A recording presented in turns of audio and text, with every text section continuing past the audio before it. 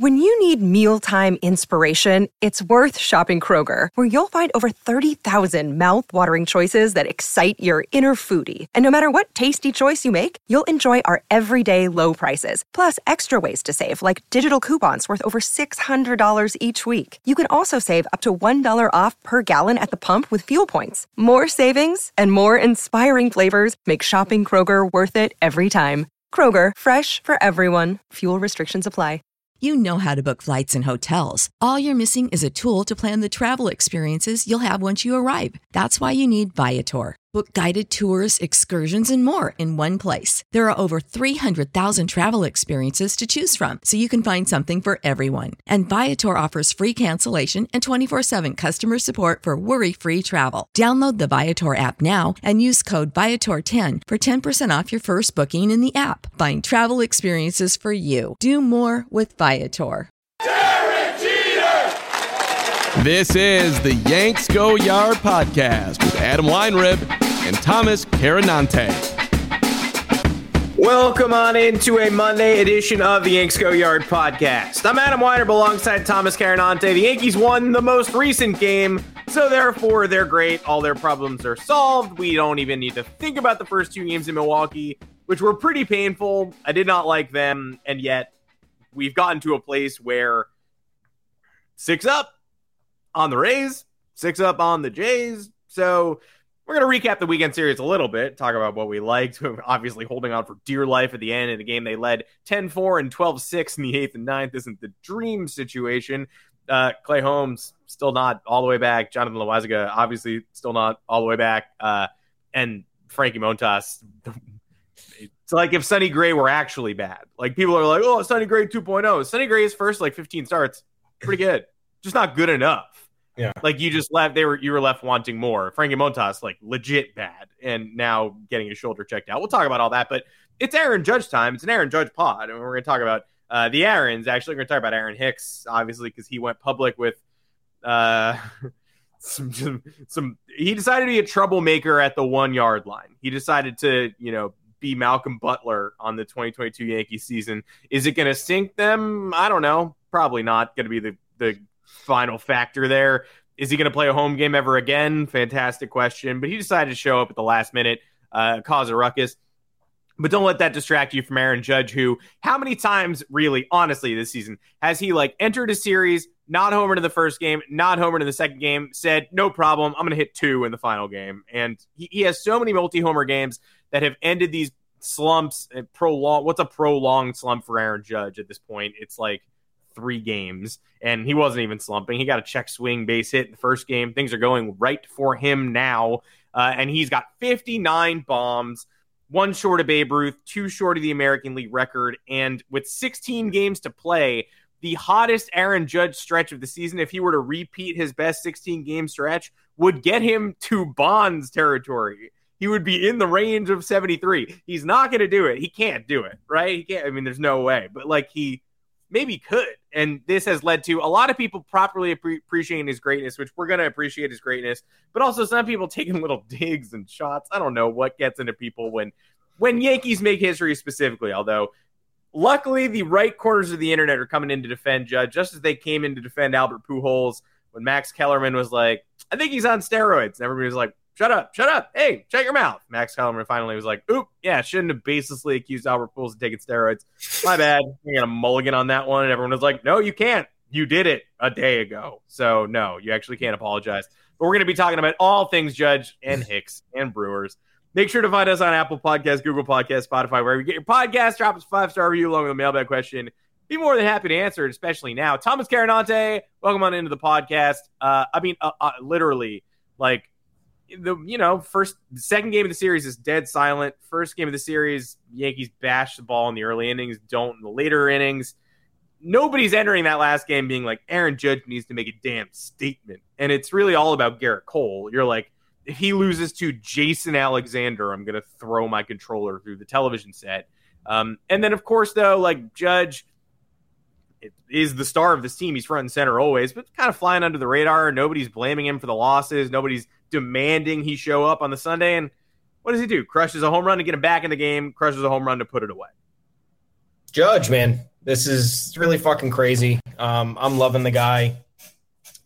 Non-Yankees fans simply have to be appreciating it too.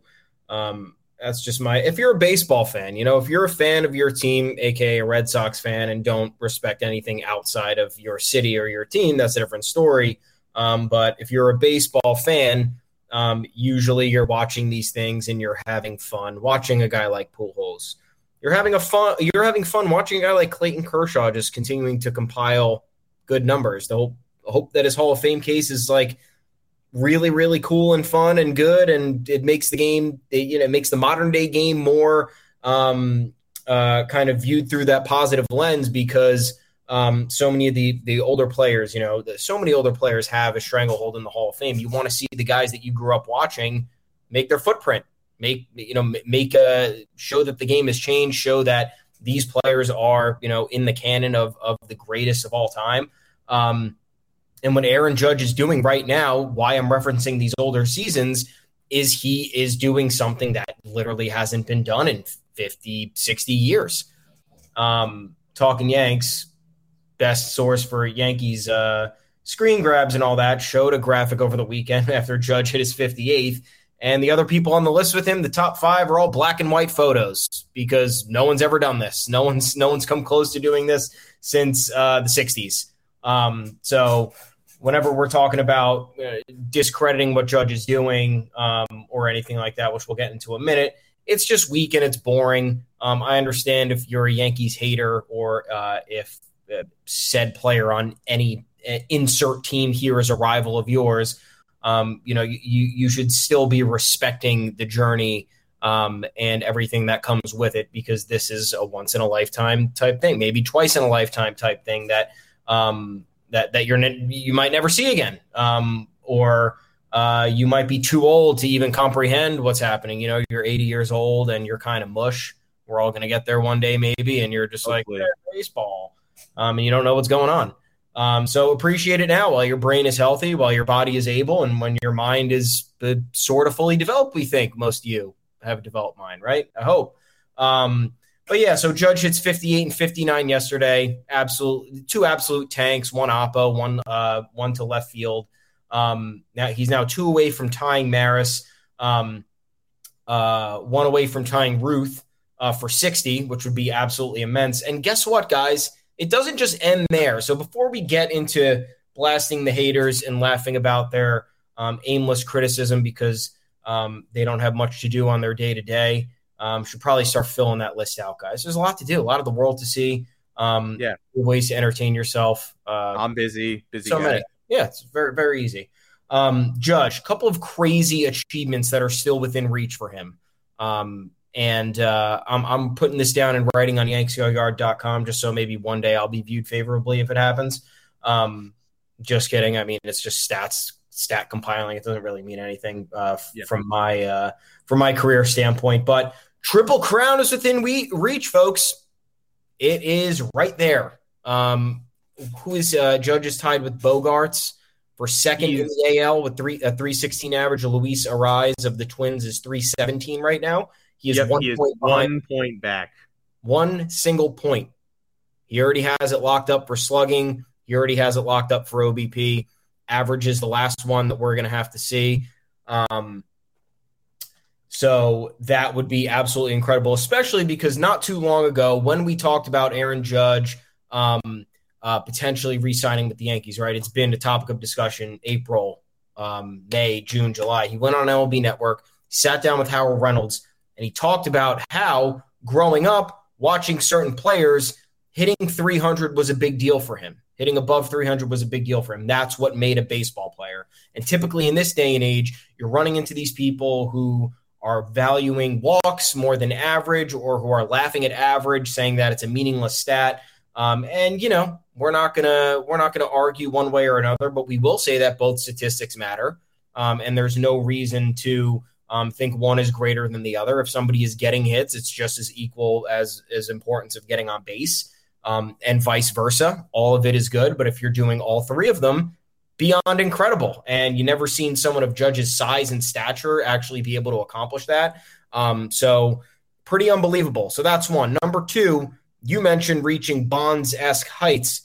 Judge right now would technically or would be on pace right now if he continues to slug the ball fairly well, finish the year with an above 700 slugging percentage. That would be the first time that's happened since Barry Bonds did it back in 2004. And I mean, he slugged fucking 812. So I don't even know how that's possible. 80% of the guy's hits were absolutely out of this world. So, and you want to talk about someone who's doing this fairly as of right now, to our knowledge, to MLB's knowledge, Aaron Judge is doing this the clean way. Has not been connected to or accused of anything. Barry Bonds, unfortunately, as much as we love him, Barry Bonds was my favorite baseball player growing up. A lot of evidence stacked against him, even though MLB isn't really taking action there. Still don't really understand what they're doing on that front. But that you comparing Judge to someone as impactful as Bonds, who was arguably the greatest hitter of all time, if you're to look at it from an all-around perspective, I don't know how you don't view that as something that's out of this world. And finally, Judge's OPS plus. For advanced metric folks, I know you're going to like it. For the 40 and older crowd, I'm not so sure. Judge has an OPS plus right now of 213. That means he's better than everybody, and then more of those, and then 13% of people who don't exist. If I'm to understand the stat correctly, he's essentially better than 100% of the league when you hit the 200 threshold. OPS plus of 100 is league average. Then you get to 200 and you're better than everybody. And then you get to 13. And then I guess they just start bringing in old players who might have performed well. And you're like, oh yeah, maybe these 13% of old ball players. No, I don't know. But the number 213 OPS plus is absolutely incredible. Sweeney Murdy pointed this one out on Twitter this morning and I grabbed it. What Judge is doing this year is what Ruth looked like for his entire Yankees career relative to the rest of the league. So you want to talk about looking back in time or imagining a time when Babe Ruth played and how legendary it was, because he's talked about as, you know, a fairy tale, folklore or whatever. Judge is doing it, and he's doing it slightly better, 4 points higher. So I don't know how you pick anything here to discredit what he's doing, just because of how maybe it's tough for some people because it looks so effortless for Aaron Judge. And you're like, oh, this again? Oh, cool, whatever. But you're talking about, and this is where I'll leave it, every year we talk about how hitters are disadvantaged, how this is the most promising and prosperous times for pitchers to flourish. It's the easiest time to pitch, and it's the hardest time to hit. And Aaron Judge is having a season. No one's close to him. Next closest in home runs is Kyle Schwarber with 38. I think he's 21 ahead. 39. He hit 39. Another one, but he's 20 back. Nice. Still a lot of home runs. That's still a tremendous season from Kyle Schwarber, who's all-star caliber player. But you're talking about an environment that fully favors pitchers, and Aaron Judge is doing this, which literally looks like something, you know, you'd pull out of a 1940s, any year in the 1940s decade.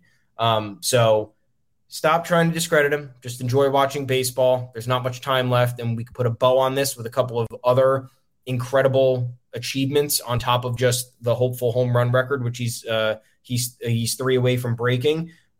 It's simply it's going to go down in the record books, and you will be known as a viewer who managed to watch this happen the entire time. So God bless you too, viewer. Hey, there's a chance that this Yankee season becomes known for something other than Aaron Judge. A chance. They're getting people back. Anthony Rizzo had 3 hits yesterday. People are getting healthy. The pitching staff is rounding into form. You never know. Team could go on a run in October. I'm not going to sit here on September 19th and tell you it's absolutely impossible. That said, you are sitting through the most spectacular Aaron Judge season. This might be the peak of his career. You know, that's not a criticism anymore. Saying Aaron Judge peaked in 2022, not a criticism when it is the most historic offensive achievement of the past several decades. So that's, you know, I can't imagine him going for higher than this. If he does, again, God bless him, just like God bless you, the viewer. But you are currently sitting through, like, this isn't a Yankee fandom thing. This is a Major League Baseball fandom thing. You don't have to root for Aaron Judge to hit these marks, but you have to appreciate what you're seeing. And people could say anything on Twitter. The best part about Twitter is you can log on and say whatever you want. You're going to sit through the criticism if what you say is kooky, but you can say whatever you want. It's a free platform, not restricted. Elon Musk has not turned on the no dumb tweets switch. You can make dumb tweets. I saw the Sox notes guy, the Red Sox notes guy who always circulates. Good notes. There are people who, if you followed them, you would just think whatever team you follow is having the most interesting, spectacular season of all time. He's the one, like, if you just followed him, you'd be like, Rafael Devers is surely setting records. Xander Bogaerts is certainly setting major league records. And he tweeted this is to your point about the offensive environment. He tweeted over the weekend, the first 20 starts for the Sox comparison between Pedro Martinez and Michael Wacha this year. Now the numbers, pretty even. Hitters are hitting .216 against Wacha in his first 20 starts, .209 for Pedro, 103 whip for Wacha, 102 for Pedro. Oh, except for the fact that Pedro was pitching in the heart of the steroid era with the best stuff in Major League Baseball history, and Michael Wacha is okay in an era where nobody hits. So you can get onto it. He's good pickup. Michael Wacha, good pickup by the Boston Red Sox. Somebody's going to pay him for like 3 years after this season. They probably shouldn't. Solid year. Absolutely. Bang for your buck. Good job by the Sox on that one. But to compare him to Pedro Martinez is contextless gibberish.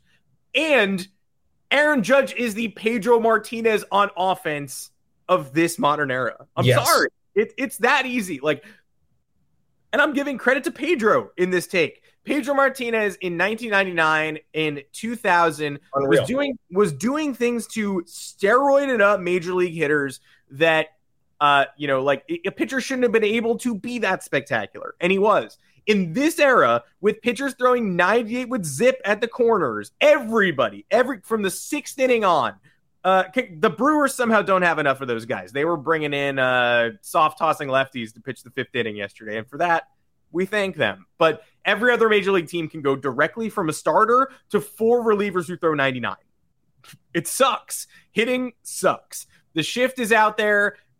People are training differently. People are, pitchers, they break down still like they used to. But people in the 60s and 70s, when they got to the 80s and 90s, when they got to the bullpen, it was a dance party. It was a bunch of dudes throwing 84, trying to touch the corners.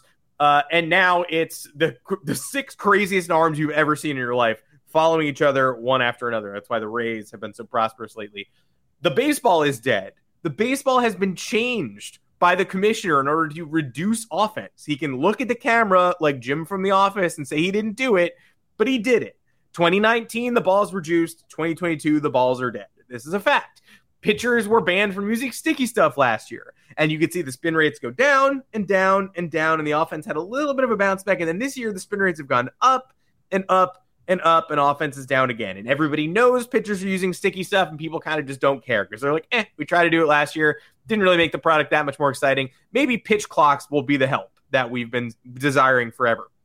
Aaron Judge is putting up Roger Maris numbers in the most depressed offensive environment we've ever seen. There was a time, even a couple of weeks ago, certainly a couple of months ago, where you would look at Judge and look at the pace and say, special, but he's not going to keep it up. He's going to end up with 55 homers, and that's incredible, but he's not going to break the record. You guys, come on, you're citing, you're giving me June numbers, and you're saying he's going to be on this pace the whole year. Nobody's on this pace the whole year. He's going to finish with a really great year, 54 homers and a walk year, and we'll all say that was really impressive. You out-homered Kyle Schwarber by 10. Yordan Alvarez, second in the AL at 37. That would have been a great year. But here we are on September 19th. No Yankees baseball tonight. They come back tomorrow. And we're at the point where it's now an upset if he doesn't significantly break Roger Maris's record. Yeah. He needs 2 to tie, 3 to pass in 16 games. If he can't hit 3 home runs in 16 games, it'll be his worst stretch of the season.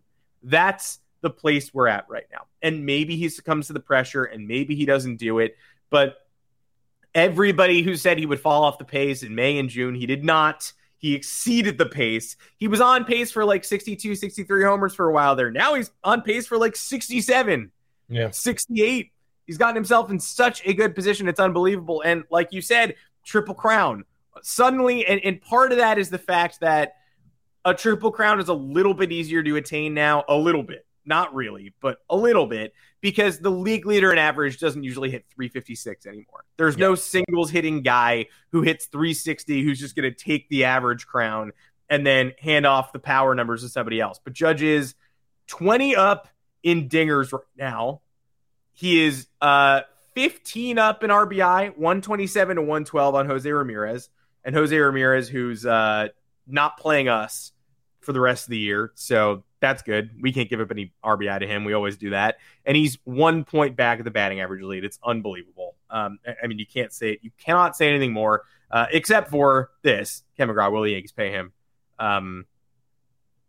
Pass. I don't know. I don't know. I mean, we can talk about it a little bit, and we should probably talk about the report today that, if they don't pay him, they're not going to pay anybody, according to Ken Rosenthal. So I don't know if that makes you optimistic or pessimistic about, it makes you pessimistic about the offseason as a whole, but it made me a little bit more optimistic about them re-signing Judge, just because I legitimately don't think you can walk into this offseason and say, we're not going to spend outside of Judge, like no on the shortstops, no on Turner, Dansby, Bogarts, Correa if he opts out. Like, we're not even looking at it. It's Judge, and if we lose him, we're going to call up the kids, and it's IKF, Peraza, and Volpe plays second or third. Like, I don't think you let that leak if you're not ready to put all of your offseason surplus into Judge. Could they blow it? Yeah, absolutely. But hearing that they're so laser focused, it would be a mistake to pay Judge and not get in the shortstop market, a mistake that they seem prepared to make. But it would be even wilder if they're like not serious on Judge, and then also like, we're out on everybody else too. We're just going to pocket the money. Well, that would be crazy. And then it makes you wonder a little bit this past offseason if they're like, okay, if you thought for a second that you might not be able to keep Judge after 2022, why the fuck didn't you sign somebody this offseason then? Yeah. Support for this podcast and the following message come from Corient. Corient provides wealth management services centered around you. They focus on exceeding your expectations and simplifying your life. Corient has been helping high achievers just like you enjoy their lives more fully, preserve their wealth, and provide for the people, causes, and communities they care about. As one of the largest integrated fee-only registered investment advisors in the U.S., Corient has deeply experienced teams in 23 strategic locations. Corient has extensive knowledge spanning the full spectrum of planning, investing, lending, and money management disciplines. Leverage Corient's exclusive network of experts to craft custom solutions designed to help you reach your financial goals, no matter how complex they may be. Real wealth requires real solutions. For more information, connect with a wealth advisor today at Corient.com. That's Corient.com.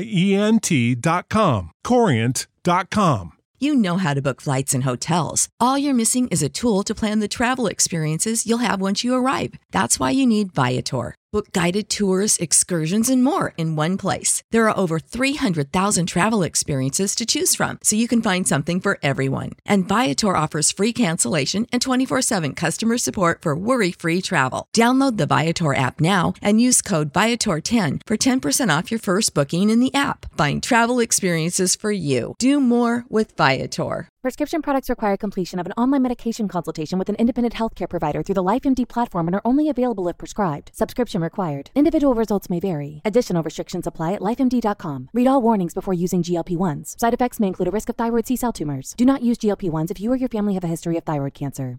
If you've struggled for years to lose weight and have given up hope, did you know you can now access GLP-1 prescription medications through LifeMD? LifeMD is now offering eligible patients online access to GLP-1s, the breakthrough prescription medication that can help you lose body fat and weight. Listen to what people are saying. Probably the easiest thing I've ever done. The medication comes in the mail, and it's very easy to use. I've been able to live my normal lifestyle, and I've lost 20 pounds already, and I've never felt better. It changed my life. And here's the best part. Your insurance may cover 100% of the cost of your medication. So go to TryLifeMD.com to have your eligibility checked right now. Get started today at TryLifeMD.com. That's TryLifeMD.com. So now you're gonna have Judge's money come off the books, and then you're just not gonna pay anybody. I don't know. Look, guys, it's all mostly smoke screens and people putting out information early on, and you never really know.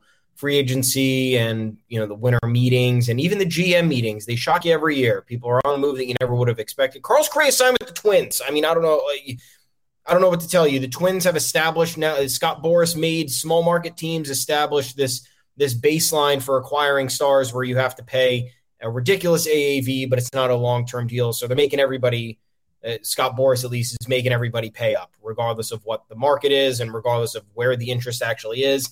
He finds the interest and then he takes advantage of it. It's just the way it's going to be forever now. But that did make me feel a little bit better because, man, I don't know what happens if Judge leaves and they don't do anything. Like, I like Giancarlo Stanton. I've been one of his biggest critics since the trade just because I didn't really think the Yankees needed him at the time. But he can't carry an offense. He's simply not healthy enough. He doesn't draw enough walks. He doesn't put forth enough good at bats. He simply hits the ball hard and he hits it far, and that's his claim to fame, and that's friggin' awesome. But it's not – you wouldn't call that being an all-around baseball player. In fact, he's hardly even a half of a baseball player because he doesn't really play the field anymore. And you have Garrett Cole, who we should, I guess, talk about for a second because Garrett Cole comes and he pitches the finale of the series against the Brewers. And let's slightly touch on this series. I watched all Friday, and I said, fuck you. I will watch pieces of Saturday and Sunday because I'm going to enjoy football on Sunday. And Saturday, I had things to do. Friday, they go up 5-0. Seems like they're about to cruise to a victory. That was nice. And they don't take advantage of a couple of key moments. They end up going 2 for 11 with runners in scoring position. They leave 11 runners on base. For me, though, in this game was Frankie Montas. The guy is bad. He's not a serviceable starter. His ERA is now over 4. He doesn't give you length. He is agonizing to watch because he is incredibly slow on the mound, and he lets the offense get back into it by his failure to establish any sort of rhythm. And he has zero confidence in any of his pitches. So I don't know if that's the Yankees' fault or if this is always just who Frankie Montas was. Because, look, we've all seen highlights of Frankie Montas, right? We've seen him on the A's. Have you sat down and you watch an A's game start to finish? You've sat down and you watch Frankie Montas start against the Houston Astros for an afternoon? No, you fucking didn't. No, you absolutely did not. So I don't know if this is entirely who Frankie Montas is or if whatever tweak the Yankees decided to make after he had come over has been the direct result of this. But again, painfully bad. 79 pitches. Only 44 of those are strikes. I don't even know. Barely over half of them are strikes. Against the lineup that is very unspectacular. Solid lineup. Not discrediting anybody on the Brewers, but you don't go into Milwaukee and you're like, shit, got to do this again. It's like, okay, great. Facing a largely middle-of-the-road offense with a couple of big boppers, like what decent lineup is not that? That's most of the stuff you're going to see. He lasts 3 1/3, lets the Brewers crawl back into it, 4 earned runs on 4 hits and 4 walks. He walked the 7 and 9 hitters, which directly resulted in 3 runs, I believe. And Willy Adames kicked his ass because, God, I like Willy Adames a lot. I'm really glad. He's really good. I like Rowdy Tellez, too. I like a lot of these guys. Kind of a badass team. Like, it's a cool team. They're tight, wild. But, again, here's the scenario. You're Frankie Montas. You're spotted a 5-0 lead against a team in the NL wildcard picture who is dying to get to the playoffs. Who knows what the future holds for this team if they don't make the playoffs? And they're right on the Phillies' tail. I think they're a game and a half or 2 games behind. So every win counts for them.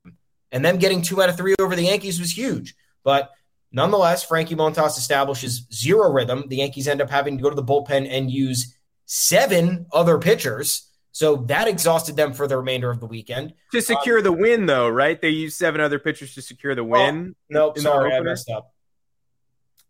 They lost. Oh, okay. Well, that's a shame because if you're going to deplete your bullpen like that, you probably want to lock it down with a victory. You'd think. Well, they didn't have to use the bullpen the rest of the weekend, though, did they? Right? It was just that Friday. They didn't have to use it on Saturday and Sunday at all? Saturday wasn't bad. Tyone went 5. But I will call Garrett Cole start bad because he went 5 and he should be going 7.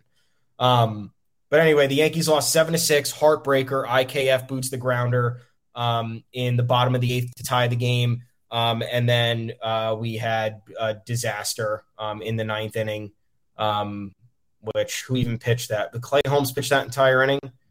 Yeah, Clay Holmes pitched it. Double, ground out, walk, strikeout, walk, single. Again, single to the 9-hitter. I don't know how this is happening with the Yankees. So Milwaukee wins that walk-off 7-6. It was absolutely brutal. Aaron Boone flipped out, which was fucking awesome, went off on the umpires. That strike 3 call on Miguel Andujar was –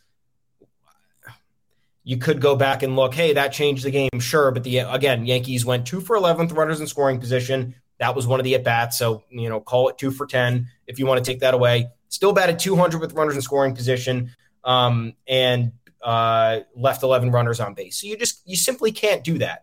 And Andujar had a 1-2 count. The pitch was 6 inches off the plate. They called it, and there was a runner on third with 1 out. So if he gets to see another pitch and puts him in the outfield, that's the lead for the Yankees going into the bottom of the ninth. It changes the game a little bit. Boone lost his mind, gets ejected. He's the guy. He's one of the few guys showing the fire that I've been enjoying. Do I agree with every single one of his decisions? No. At this point, are we going to agree with any Yankees manager's decision start to finish? I really don't think so. I think the front office simply has too much influence. Other than like Brian Daboll, though, like, have you ever loved a manager or coach without trepidation? Yeah. Like, no. Joe Torre by the end, I was like, thank God he's like killing the bullpen. Like, he did. He blew the 0-4 ALCS. He used Tom Gordon in Game 3, a 19-8 win. He used Tom Gordon and Paul Quantrill and Mariano Rivera all year long over and over again. He ended Scott Proctor's career. Like, yeah, Hall of Famer Joe Torre for sure. Absolutely the manager of a dynasty. But by the end of his tenure, I was like, I can't build a bullpen or a rotation. Doesn't know how to manage shit. And then Girardi, it was like, by the book, same deal, like getting the same guys tired by August. So, I mean, I'm not – Aaron Boone getting ejected doesn't, like, give me a thrill anymore. I'm not like, there you go, big man. But he does it so often. He's always out. But, I mean, I'm not like I'm sure I'll change my tune. I'll change my tune if this team gets eliminated from the postseason early. And I'll say, well, there you go. More bad news for Aaron Boone's culture. Like, I'm not sure what this guy brings to the team. Bad in-game manager, bad culture guy. But right now, I do feel like he's had a representatively solid season. Now, again, I'm only saying that because they were about to blow the entirety of their 15-game lead a couple weeks ago, and now they've boosted it back up just a little bit. And I'm like, see, he steered the ship out of the disaster, but it did take 2 months. Yeah.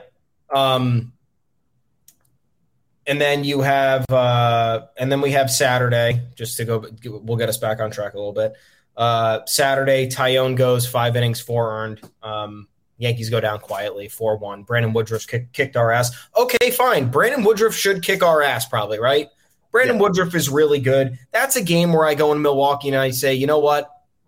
This guy's border, he's a second tier. He's a true number 2, Brandon Woodruff, in my opinion. If he goes 7 or 8 innings, that wouldn't surprise me. The Yankees kind of go down quietly at times like this, so that one I'm willing to write off. But Friday was the tone setter, and then you go into Saturday that flat. Tyone gives up the 3-run homer to, again, Adames, right? Yeah.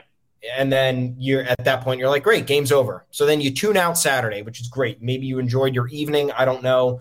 Sunday comes, and Garrett Cole, the guy that we need to dig us out of these holes, but the guy who countlessly does not do it, gives up 3 runs in the first inning.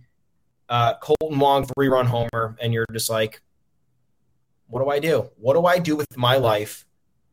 All this time I'm spending watching this team. All this time that, forget about watching the team, all this time I'm spending looking at my phone waiting for a notification if I'm on the go, if I can't watch the game, or score checking, or whatever it may be. 3 runs in the first, and you're just like, great. Yankees get one back in the second with an Oswaldo Cabrera first career home run. It was very beautiful. I love the man's swing. And then Tyrone Taylor homers in the bottom half, back to 4-1. Cabrera homered last weekend against the Rays, too. He's got a couple now. He did? Yeah. He homered in the million-run finale. Yes, he did. Sorry, guys. That's why Adam's here to correct me. That's why I'm here. Anyway, second career home run for Oswaldo Cabrera, dead center. It was awesome. And then it goes back up to 4-1, and you're just like, okay, this is going to be a terribly long afternoon. They have Jason Alexander on the mound. Like, can we please just get to him and figure it out? Yankees eventually do that. They bailed out Cole again, who last outing, refresh my memory, it was recent. He was needed to get us a win. He got rocked, and then we came back and we gave him the run support that he needed. I'll find it out in a second. Judge comes back in that top half of the third, blasts home run number 58. The ESPN has this little ticker. Judge, like, the play-by-play. It's like Judge homer to right, 414 feet, dash. Home run number 58, three shy of tying the AL home run record. Pretty cool. In basic play-by-plays, they're even pampering Judge here. I love it. Rizzo back from the IL. And it was interesting because I didn't think it made sense to bring him back for the series because he'd have to travel. They're coming back home this week. Did they think it was like some sort of troll? Because I'm pretty sure the Brewers hate him. The Brewers despise him. Mm-hmm. And the Brewers fans hate him from his time with the Cubs. The Cubs and the Brewers have kind of a nasty, like, low-key rivalry. Wilson Contreras is always doing shit to them. It's kind of cool. So maybe that was the Yankees' troll job. I don't know. They brought Rizzo in for the weekend. He was laughing on Judge's check swing single on Friday. So maybe that was some mental warfare the Yankees were trying to stage, which I'll respect, and I'll pretend like that was what they were doing. Anyway, Rizzo comes back. First game back since the Angel series, which at the end of August or something. Yep. That long ago? Jesus. It was. 3 weeks ago almost. He homers 4-3. The Yankees get a ton of traffic on the bases in the fifth. Stanton rips one to third, tie game. It ended up being a fielder's choice, but the infield went a little bit crazy because he hit it so hard. Oswaldo Cabrera infield single, Higashioka single to center, 7-4, and then they open it up. Hicks even got in on the action with a homer. Judge homered again, and then Judge doubled, 2-run double, which actually might have saved the day because Clay Holmes gets rocked again in the bottom of the ninth and does, had Judge not hit that 2-run double, the game's 12-10 with no outs. And I'm sorry, the game is 10-8 with no outs, and I think it's a lot different than 12-8 with no outs. Just based on how often we've watched baseball. So Garrett Cole gets bailed out from another number 4 or 5 starter outing. It's getting it's bad though. You know why it's bad is because usually I'd be yelling about this and I'd be furious, but the fact that the Yankees have bailed him out over the last 2, I'm kind of numb to it. I'm kind of like sitting there and I'm like, okay, Garrett Cole on the mound where we have to get bailed out. He's probably going to get rocked, and that's just what I have to live with. The last game was against Boston on the 13th, where he once again got shelled in Fenway, 4 earned runs in 6 innings of work, 3 homers. So that was the one I was referencing before. And then he did it against Toronto on August 20th when they badly needed that victory in the Bronx. Won't get into context there. But, yeah, I'm now numb to Garrett Cole kind of just not being what we need him to be. And I think that that's worse than getting mad about it because now I'm just accepting that this is just the fate. And, yeah, a lot of concerns. The bullpen doesn't look good. The offense, once again, streaky. Aaron Judge is the one who's the only one who's kind of making the engine go at this point, inspiring, any sort of rallies and things like that. And I don't know if I trust the rest of this lineup as constructed. We're going to need Rizzo fully healthy. Stanton's got to figure it out. I don't know what that's going to take from him, but something needs to happen. DJ LeMahieu needs to be back. And there needs to be a clear order of operations with the bottom of the lineup because it's doing so not enough that there's no way. Like, you can't sit here and call this like one of the best lineups in the league, even if they're fully healthy, if they're doing what they've been doing, because it's simply over that 2-month stretch of bad baseball, right? You're mostly missing Giancarlo Stanton over that stretch, which, hey, if you're missing Stanton, the rest of this lineup should probably still be good because Stanton was a luxury acquisition, as we've talked about a million times. Aaron Boone's got to figure out this roster construction. He's got to figure out what to do when Harrison Bader gets back, because then what are you doing with Oswaldo Cabrera? Got to figure out the infield construction when DJ LeMahieu was back. Is he going to play third base? Is Donaldson going to the bench? Is IKF going to Third, is Oswald Peraza going to play some more short? Is maybe Glaber going to get DH and DJ play second? I don't know. You got to figure it out because I don't know what this team is right now. Once again, I don't know what they are. Yeah, 2 weeks to figure out the playoff lineup, which still haven't clinched anything, but feeling like more of a legit, a real possibility that they're going to have to figure that out instead of continuing to kick the can down the road. And everybody is coming back healthy. So Oswald Peraza probably didn't get squeezed out. I think we all, we're coming to that conclusion. But there's so much to sort out. It was good to see Rizzo back, looking fully healthy. He couldn't stand up 2 weeks ago, under 2 weeks ago. It was the Wednesday before the Twins game where they're like, yeah, he's got to go on the IL because his brain hurts all the time. And it's like, we're never going to see him again. LeMahieu, we still haven't seen, but Rizzo's back, and Rizzo hit a bomb in his first game back. Huge, massive. He's one away from a career high. So monstrous for everybody, not just, but for him personally, that's a huge comeback.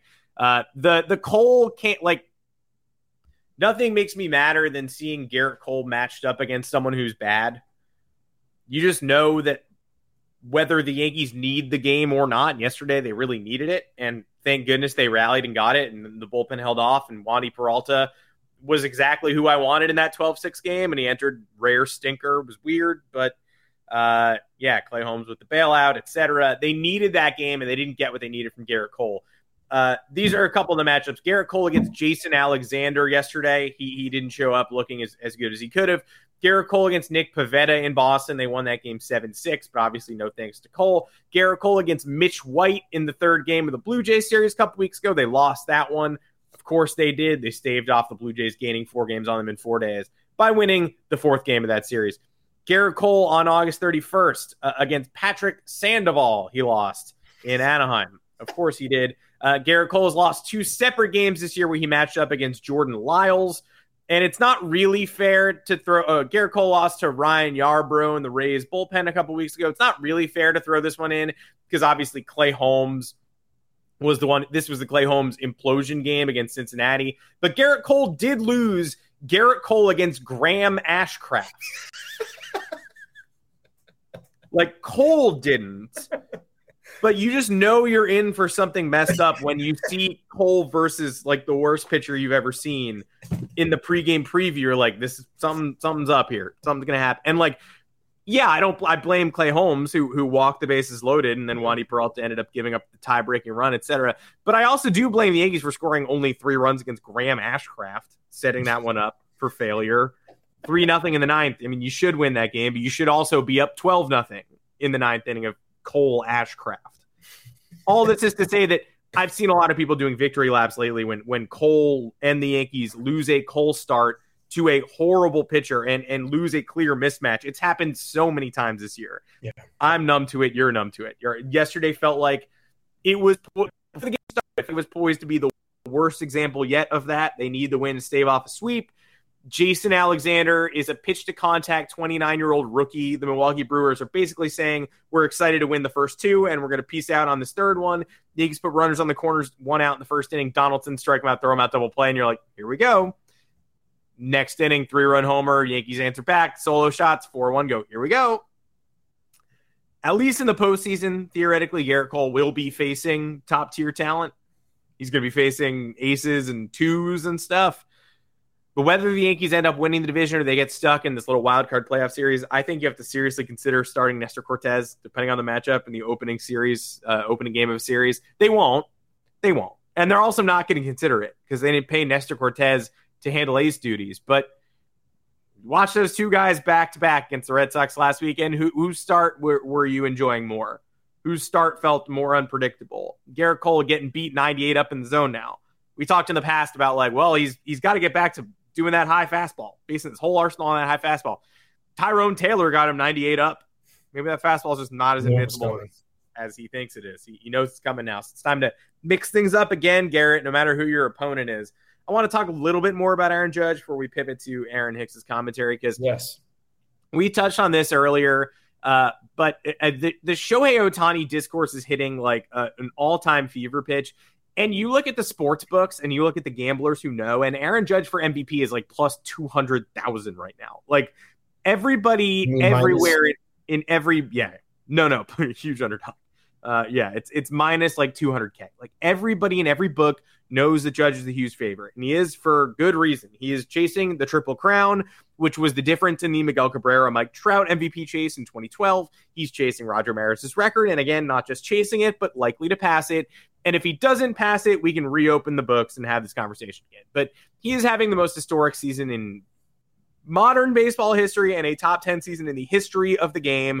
If he breaks his home run mark, he is your MVP. It takes a lot to dethrone Shohei Ohtani. A lot. It would take an historic offensive season from a spectacular defender, which Aaron Judge is. He defends center field now. The Yankees have him bouncing from right to center to cover their gaps. So without that, sure, Ohtani is your MVP. But that exists. So unless you're going to tell me Ohtani's just going to win the MVP by default every year, then this is the year for Judge to take it. Ohtani will probably be next season's MVP because Aaron Judge probably won't be doing this again, or he'll be in the National League. But the Ohtani people are beginning to lose their minds. Vlad Guerrero Jr. Had a conversation with Hector Gomez or with Z Deportes this week where he said, and look, he's a little bit ahead of himself. He said, it's Judge no contest. Ohtani's been spectacular, but if Judge doesn't win the MVP, it's going to be, quote, another steal, basically calling his MVP loss to Ohtani last year a steal. I wouldn't go that far. I would say that last year Ohtani was having the best offensive season in baseball and a top 10 pitching season, and we'd never seen it, and he completed the full year, and he's your MVP regardless of the Blue Jays didn't make the playoffs either. So if those are your top two candidates, both on non-playoff teams, neither one of them led their team to anything particularly memorable, but Ohtani changed the world. So I think, yeah, you give him the MVP last year. This year, I mean, I'm over in the corner waving my arms around saying the MVP should be coming from a winning team. But if everybody agrees that that's not a prerequisite or whatever, yeah, Ohtani could get it this year. But it would be a steal if he took it from Judge, objectively, if Judge is making history. The Ohtani people have lost all modicum of credibility. Ryan Spader, who's like the chief Ohtani guy, tweeted at Vlad Jr. this morning, "You can't pitch like an ace and neither can Judge, you little bitch." Huh. He's surpassed Ben Verlander? So, yeah, he has surpassed. I haven't seen Ben Verlander tweet at Vlad Jr., "You're a little bitch." So, for now, yeah, he's surpassed Ben Verlander in my crosshairs. It's just, we're now resorting to name calling. We're 2.5 weeks out from the end of the season, and everybody's sort of big. Even the people who were skeptical at first are like, he's going to hit 64 home runs. He's probably the MVP. And the people who are still left on Ohtani Island are calling dissenters a bitch. And to me, it's just kind of like, it's almost like I wrote this. It's like you're just desperately trying to discredit how spectacular Judge's season is. Like, if Ohtani and the Angels were cruising to the AL West title, for me, he's going to win the MVP probably in that case. But they're not.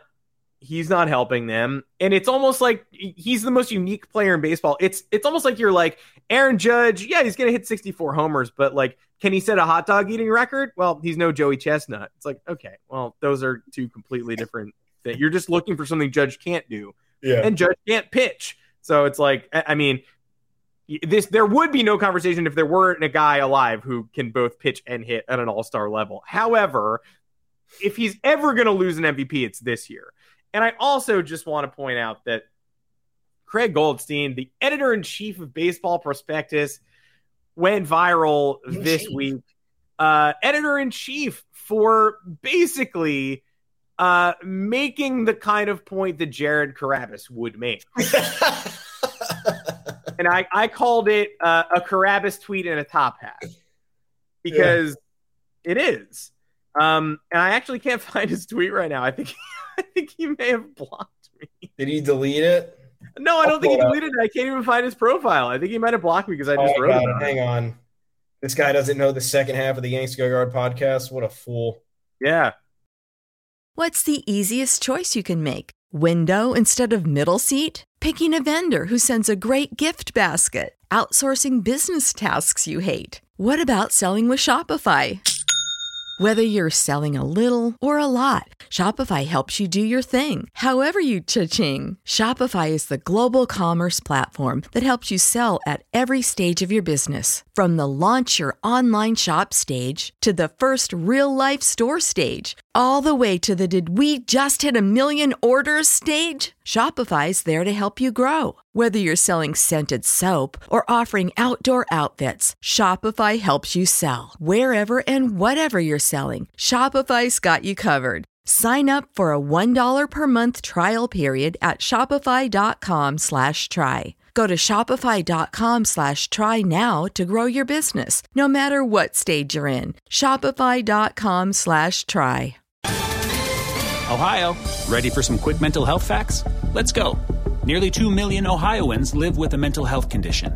In the U.S., more than 50% of people will be diagnosed with a mental illness in their lifetime. Depression is a leading cause of disability worldwide. So why are some of us still stigmatizing people living with a mental health condition when we know all of this? Let's listen to the facts and beat the stigma. Ohio, challenge what you know about mental health at beatthestigma.org. Oh, did he delete this? Oh, no, I'm sorry. Here it is. So, folks, yesterday in the bottom of the top of the seventh, I'm sorry. Luis I found him too. He didn't block me, by the way. I wish he had. Luis Perdomo came in for the Brewers out of the bullpen. Had Judge on a 1-2 count on the ropes. Brewers down 5. This game doesn't matter. Hung one in there. Judge destroyed it. 440 feet or 450 feet or something. Baseball Craig, again, editor-in-chief of Baseball Prospectus. Judge is absolutely amazing, but somehow every other home run is some trash middle breaking ball. How do people keep doing this? Okay. Okay. And then we had the classic backtrack, which I'll let you have that up. Oh yeah, I got it all up. Good. So he said, every other home run is this trash middle breaking ball. How do people keep doing this? Then he threaded a whole bunch of like Judge absolutely laying waste to middle breaking balls, which. So we're in agreement, Craig, like people shouldn't be throwing Judge strikes anymore. But this is the editor-in-chief of Baseball Prospectus he's so bored with Judge's success, probably because he's a Yankee. And am I Yankee biased? Yeah, I root for the team. But is a lot of the mainstream media Yankee biased in the other direction? Absolutely, because they do not like them. And you shouldn't like the Yankees. Why would you if you weren't a fan? But you can't deny that somebody cherry-picking Judge hitting homers off hanging breaking balls is anti-Yankee boredom. Just trying to stir stuff up. Because players miss mistakes all the time, as many people in the comments pointed out. A mistake pitch is not a guarantee of a home run. You still have to execute in order to hit a hanging breaking ball out of the ballpark. You could hit a hanging breaking ball off the wall. You could line it down the line. You could rip a single. You could pop it foul. There are many non-home run outcomes of hanging breaking balls. I'm sure you could find some videos of Judge getting hanging breaking balls that don't leave the yard. But recently, he's been doing some damage on mistake pitches. The editor-in-chief of Baseball Prospectus very well knows that most home runs are not hit on 98-mile-an-hour fastballs on the corner. We'll say when that happens, what do we say? Great job of hitting. Oh, my God. What a job. Oh, great. He went down and got that one. It's a feat. When that happens, it's rare. You celebrate it because it's like, oh, the pitcher made his pitch and he still went yard. Are you expecting all of Judge's 59 homers to be that? To be him digging breaking balls out of the dirt? To be him, knifing off 99 at the chest over the right? Is that what you're expecting? Because that was never going to happen. Like if somebody has 59 home runs, some of them are going to be off bad pitches. So then, what's fucking crazy before you go on? I don't know what's fucking crazy. So in this thread, right? He had the thread of this tweet, not criticizing Judge. He said what he said. It was dumb. And then he has the thread of Judge hitting other homers off breaking balls. The first was against Garrett Whitlock in a 4-3 game that the Red Sox were leading, and Judge hit a game-tying home run in the top of the 8th. You're trying to discredit a clutch home run. And then his other one was, I can't see this pitcher's name because I'm blind, but it was somebody on the Twins in the day of that doubleheader, I believe it was, and it was a tie game in the 6th or the 8th. I can't see. That was our boy McGill. It was who? It was McGill. It was some reliever named McGill. It was right after. This is the first game of that series. The Yankees blew the 2-0 lead. Gary Sanchez hit his 470-foot homer, and Judge responded with a massive 2-run homer to break a tie. That's your evidence. If you're going to provide evidence, have it be against middle relief slop in a game where the Yankees are up or down 5 runs, where virtually, in your opinion, and probably in the opinion of many others, the hit doesn't matter. That's a lot of the stat compiling and stat padding stuff we talk about, especially with players such as, and I'm not saying it, but you look at Trout and Ohtani, and you can look at their stats mostly as padding because they've been out of it since they fired Joe Madden when they went on the 14-game losing streak or whatever it was. So once they dug themselves that hole, they were virtually playing unimportant baseball since May. So I don't know how you can, again, his final point here is how do they keep doing this? But also you have to pitch to, unless you want to intentionally walk him. If you're not intentionally walking to him, you have to pitch to him.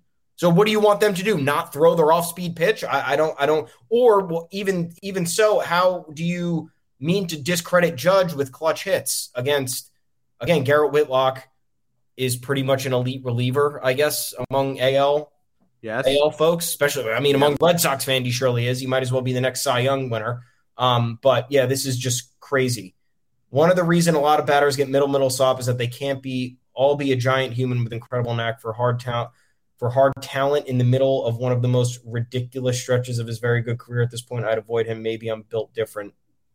Parentheses scared. If I don't mean to edit the editor-in-chief, but what does an incredible knack for hard talent mean? That's not a phrase.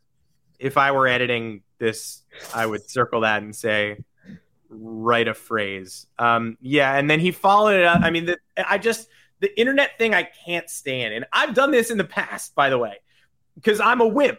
One time I had a Facebook status that was like, Game of Thrones sucks.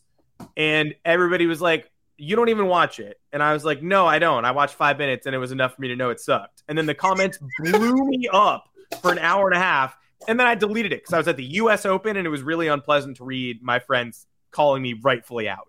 And then one of them was like, you deleted your take? You are dumpy. And I was like, yes, this is it was embarrassing. I made the wrong move. I had a bad take. And then the discourse got too hot and roasted me. And then I deleted it. It was the wrong decision to do that because it did not make the problem go away. It made everybody go, now you're a double idiot. This guy double idiot lit the match and decided to say, that Aaron Judge sure does hit a lot of home runs off hanging breaking balls, doesn't he? And then responded to his own tweet with, I want to clarify a few things since people are still replying to this. It was not a knock on Judge in any way, shape, or form. I am very aware a lot of batters get middle slop and don't do this. That's why I think it's ridiculous people are bothering to pitch to him. The third one, yes, absolutely, but the first one's not an example of that. And then it was not a knock on Judge in any way, shape, or form. Just because you use in any way, shape, or form doesn't make it not a knock on Judge. It was. You were saying Judge is homering off bad pitches. It's a knock on Judge. It's not like the knock of the century, but it's a knock on Judge. You looked at Aaron Judge's season and you said, this at-bat's not that impressive, and neither's this one. And neither's this one. I think I'll tweet about it. And I am very aware a lot of batters get middle slop and don't do this.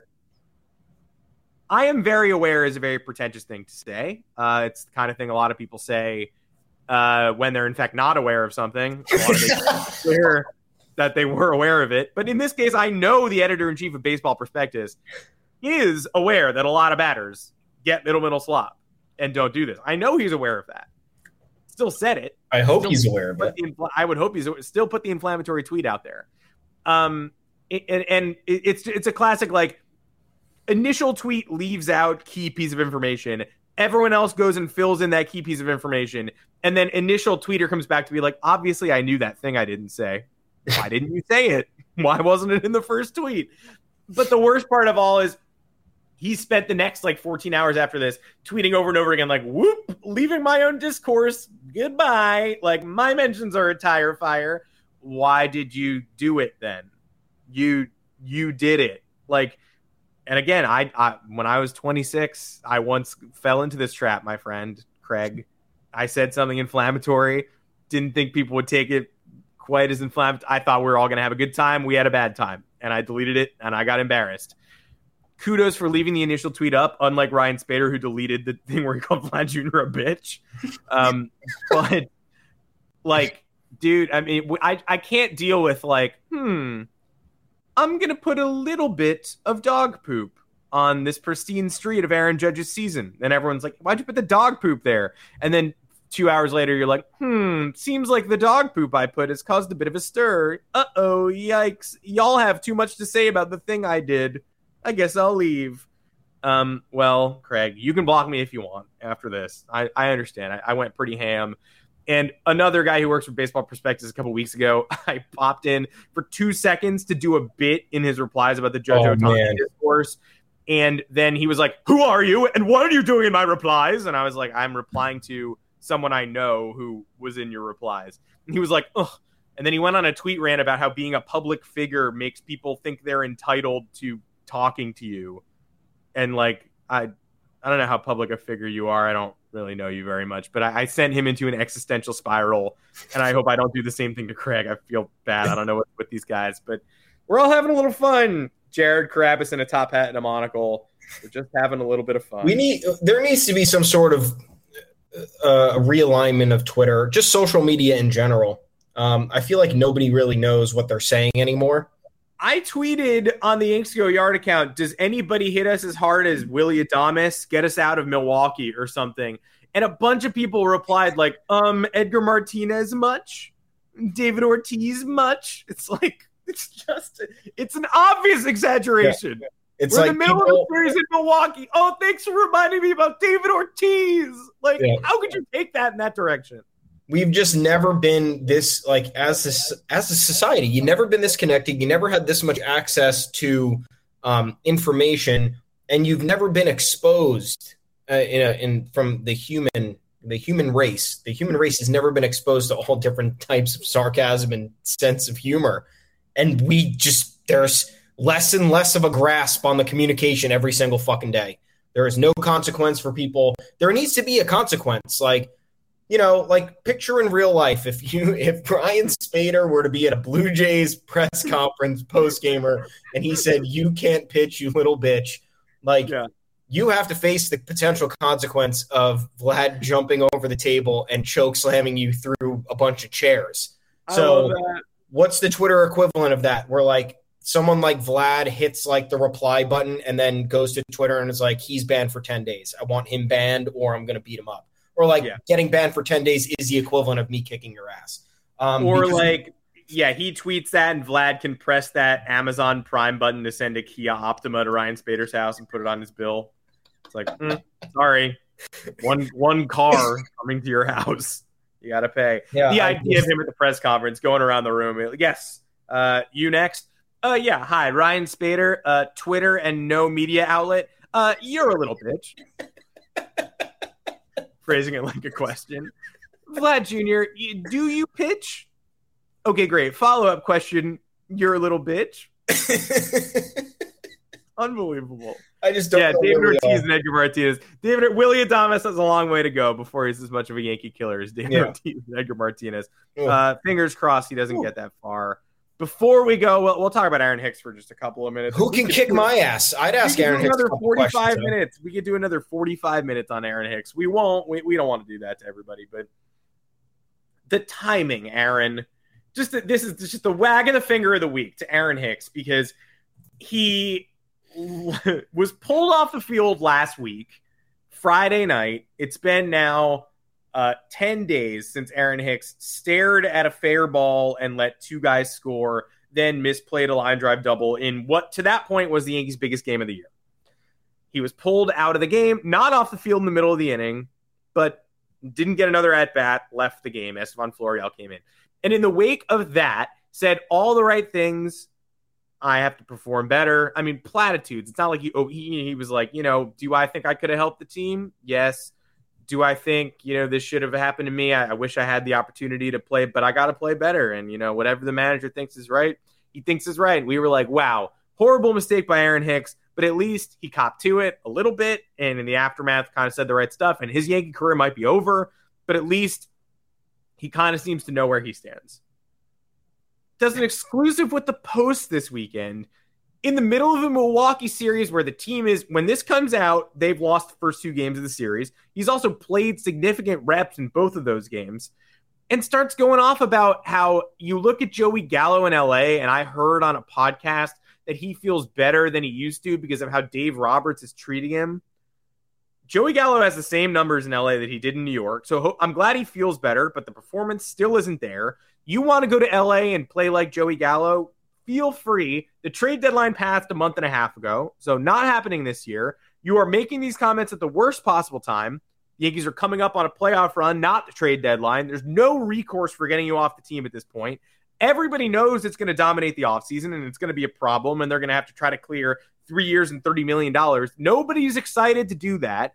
But when asked about your Yankee future, you are putting the team in a really difficult spot by bringing up ways to get out at the exact time when there is no way for you to get out, and the team needs you arguably more than ever because Oswaldo Cabrera is learning left field. They're going to try to get him in there, but Giancarlo Stanton can't really play the outfield. It's going to be Judge Bader in right and center, probably, as long as Bader's healthy. Then left field is a question mark without Benintendi. It's not Stanton. It's not Gallo. It could be Cabrera learning a new position. It could be Hicks. It could be Judge in center, Bader in left, which is an unnatural fit and not helpful because Bader's one of the best defensive center fielders in baseball. So they're either going to need Aaron Hicks to talk Oswaldo Cabrera through some things, or they're going to need him to play more than they want him to. And right before that happened, he decided to complain about the manager treating him right and not getting enough reps to get into rhythm. He was like, well, it's hard to play when you're not playing every day. You're in 120 games, Aaron. The problem is you've played too many games. If that's not enough games to get in your rhythm, then I'm sorry. That's enough games. 100%. And it's the second, if we're to math here, it's the second most at bats in a single season in his entire career, 420. The next closest was his career year with the Yankees, after which Brian Cashman gave him a 7-year extension because he saw the prolonged progress out of an unfinished product for the first time and then rewarded that with a 7-year extension. So for the 20th time, Aaron Hicks being here is not Aaron Hicks's fault. Aaron Hicks being here is Brian Cashman's fault. And at the time of that contract extension, you will find maybe 5% of Yankee fans who are like, hey, you know what? This could be financially prudent. $10 million a year for a guy who could put it in. You know what? Saving some big bucks on a player. He cares. He plays all-around player. I like his defense. Yeah. Okay. The problem with Hicks is, and you can correct me if I'm wrong. Sure, I won't. There really hasn't been an outrage around Aaron Hicks until a couple months ago. And the Joey Gallo chants in the outfield the other day were not very nice. Not very nice. But before that, there definitely wasn't a singular moment where, I mean, there were your average boos. There were the same boos that people have for Giancarlo Stanton's been abused by boos since day one.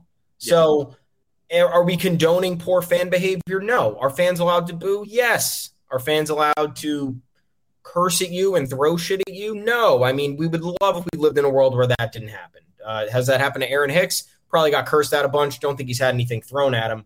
But this is all self-inflicted from Aaron Hicks, especially this year. I understand the last 3-ish years have been problematic for him. Tommy John and the end of 2018, beginning of 2019, he only played in 59 games in 2019.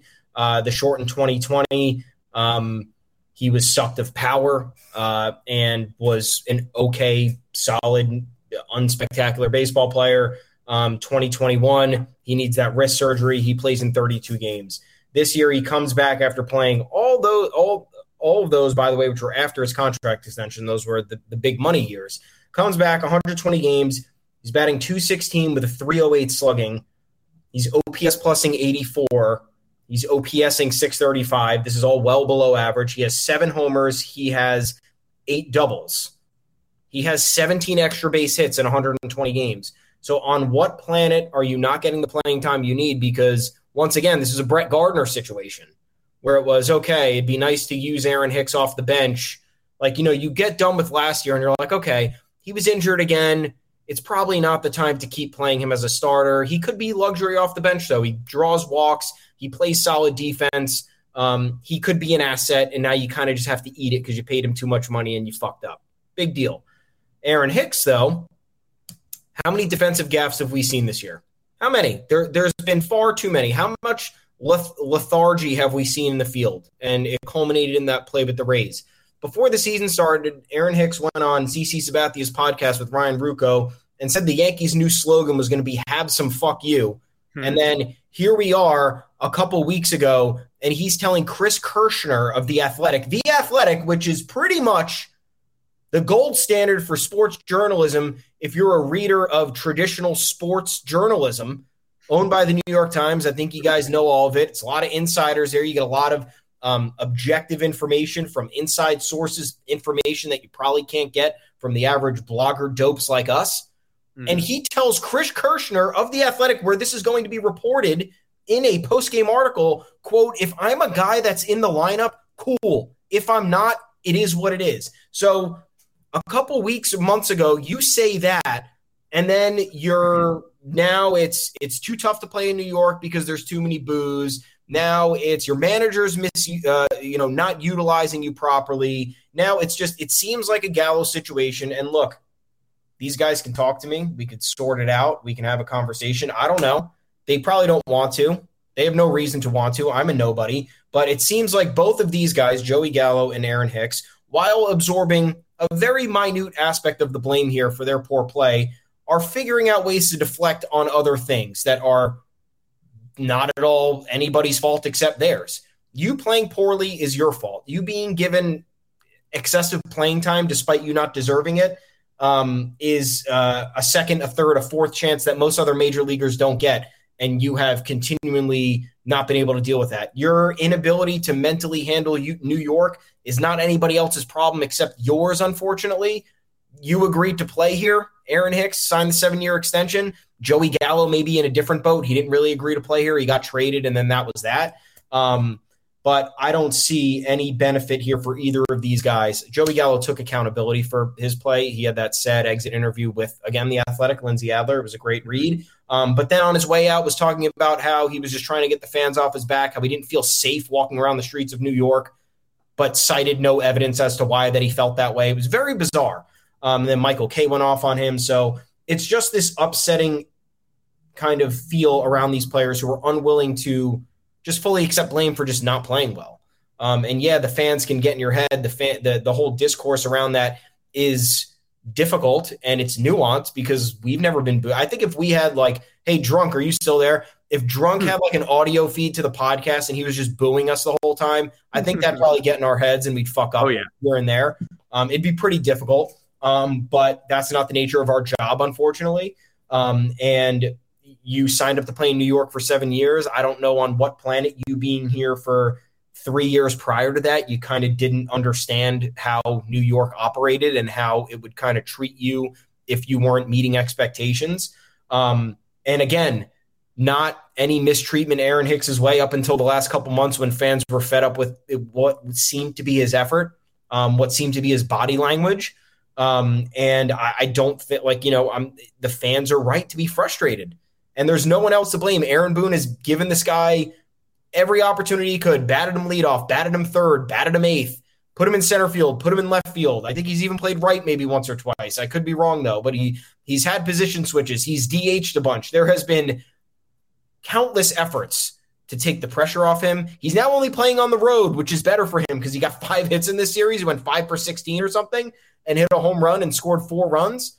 So now he seems to be benefiting from no longer playing in home games because he cannot do that after what he did against the Rays last Friday on Derek Jeter Hall of Fame night. That was Derek Jeter Hall of Fame night that he did that, by the way. So what do you think is going to happen when that's your play output on a night where arguably the biggest legend in franchise history is being honored in front of the crowd? So I don't know what guys like Aaron Hicks or Joey Gallo expect. Also, you don't see things on a podcast, Aaron. You hear them. And secondly, Joey Gallo is not – the only reason Joey Gallo is performing well in L.A. or is having a better time in L.A. is because the fans are not focused on him. The Dodgers are winning ball games. They have other players contributing. The Yankees did a poor job with constructing their roster. But here's the rebuttal. Neither Aaron Hicks nor Joey Gallo were brought into New York to do anything more than what fans expected of them. They were brought here, and the expectations were fairly low for Aaron Hicks, who was acquired for John Ryan Murphy in fucking 2016. And Joey Gallo, we were hoping would lengthen the lineup and add more pop from the left side of the plate. Nobody was asking Joey Gallo to hit for average. No one was asking Aaron Hicks to be a 5-tool player. No one was asking anything or expecting anything beyond of what these guys could contribute in their natural environment, what we have seen before, and a fraction of what their maximum ceiling would be. So I don't know where this feeling of being mistreated or being unfairly expected to do things is coming from, which is the vibe I have gotten from both of them. And it just doesn't make any sense to me, because these guys are and were supporting actors on a cast full of stars. The pressure could not have been taken, dialed down more for them. And I know Aaron Hicks has had a couple of memorable Yankee moments, obviously number one being homering off Verlander in the ALCS off the foul pole, which is honestly a legendary moment. But to kind of put blame elsewhere or deflect the conversation to outside of anything of what you're doing on the field, I think is just irresponsible. He said some stuff in that interview where he was like, I got lighter this offseason and I lost some of my power. And it's like, I'm glad I knew that, because otherwise I would not be, clear on why you lost all your power. I would have very little faith in you bouncing back next year. Maybe you train better. Maybe you do come back next season stronger. But at the same time, you can't help but feel like his Yankee career is over. You can't help but feel like they're going to have to attach a real prospect to him to get him off the roster. But if you can't play him in home games, you probably can't keep him on the team. If they win the World Series this year, that is the only way Aaron Hicks is back next opening day. Because if they do win the World Series this year, whether he's a part of it or not, he can at least get booed at the ring ceremony. He can laugh and he can go, I got a ring. I don't care. And fans might not boo him. They might just give him less applause than everybody else because the pressure of the past decade and a half would be off. If they fall short again, he cannot be on the team next year. And I think he knows that. That is it for this extra long edition of the Yanks Go Yard podcast. You never thought we would be talking for an hour 15 about losing 2 out of 3 in Milwaukee and taking 2 games with the Boston Red Sox and being 6-up in the East over both the Rays and Jays with 16 to go. Yanks in a good spot. Yanks not done, but hey, if there were ever time to lose 2 out of 3 to the Brewers, it was probably this weekend. And we got a hell of a lot of good out of what could have been all bad. The Aaron Judge stuff, very good. The Aaron Hicks quotes, very interesting. And we're going to talk to you again on Thursday before the Yankees start a 4-game set with the Red Sox. Aaron Judge's record is looming. They play on Apple TV Friday night. That is not the game that people want to see Aaron Judge break the record in, folks. It just is not. But 2 against the Pirates. Rowanzi Contreras pitching on Wednesday. Revenge grudge match could be interesting. Yanks should be favored to beat the Pirates in both of those games. We'll see if they do, and we'll see how much damage Judge does, if any. We'll be right back to talk to you on Thursday while preparing for a potential postseason schedule. In the meantime, you can find us on Apple Podcasts, Google Podcasts, Spotify, wherever you get your podcasts. Drop us a 5-star review along with a mailbag QC. Ken, we steered back to it. I did it. I got it there. I knew we would. Here's a mailbag question. Ken, it was answered. Thank you. Yeah, I knew we would get there. When you said that, I knew I had a lot more to say about Ohtani and Judge. And Ohtani should win the second place in the MVP race this year by probably unanimously, but not first. No, not my world. We're going to be live Mondays and Thursdays, 2:00 Eastern time, and then we're going to figure out a playoff schedule. We'll be on a lot more during the postseason. Most likely, hopefully, it lasts long enough for us to get back on. You can find me on Twitter at Adam Weinrib, Thomas Carinante. Where can the people find you?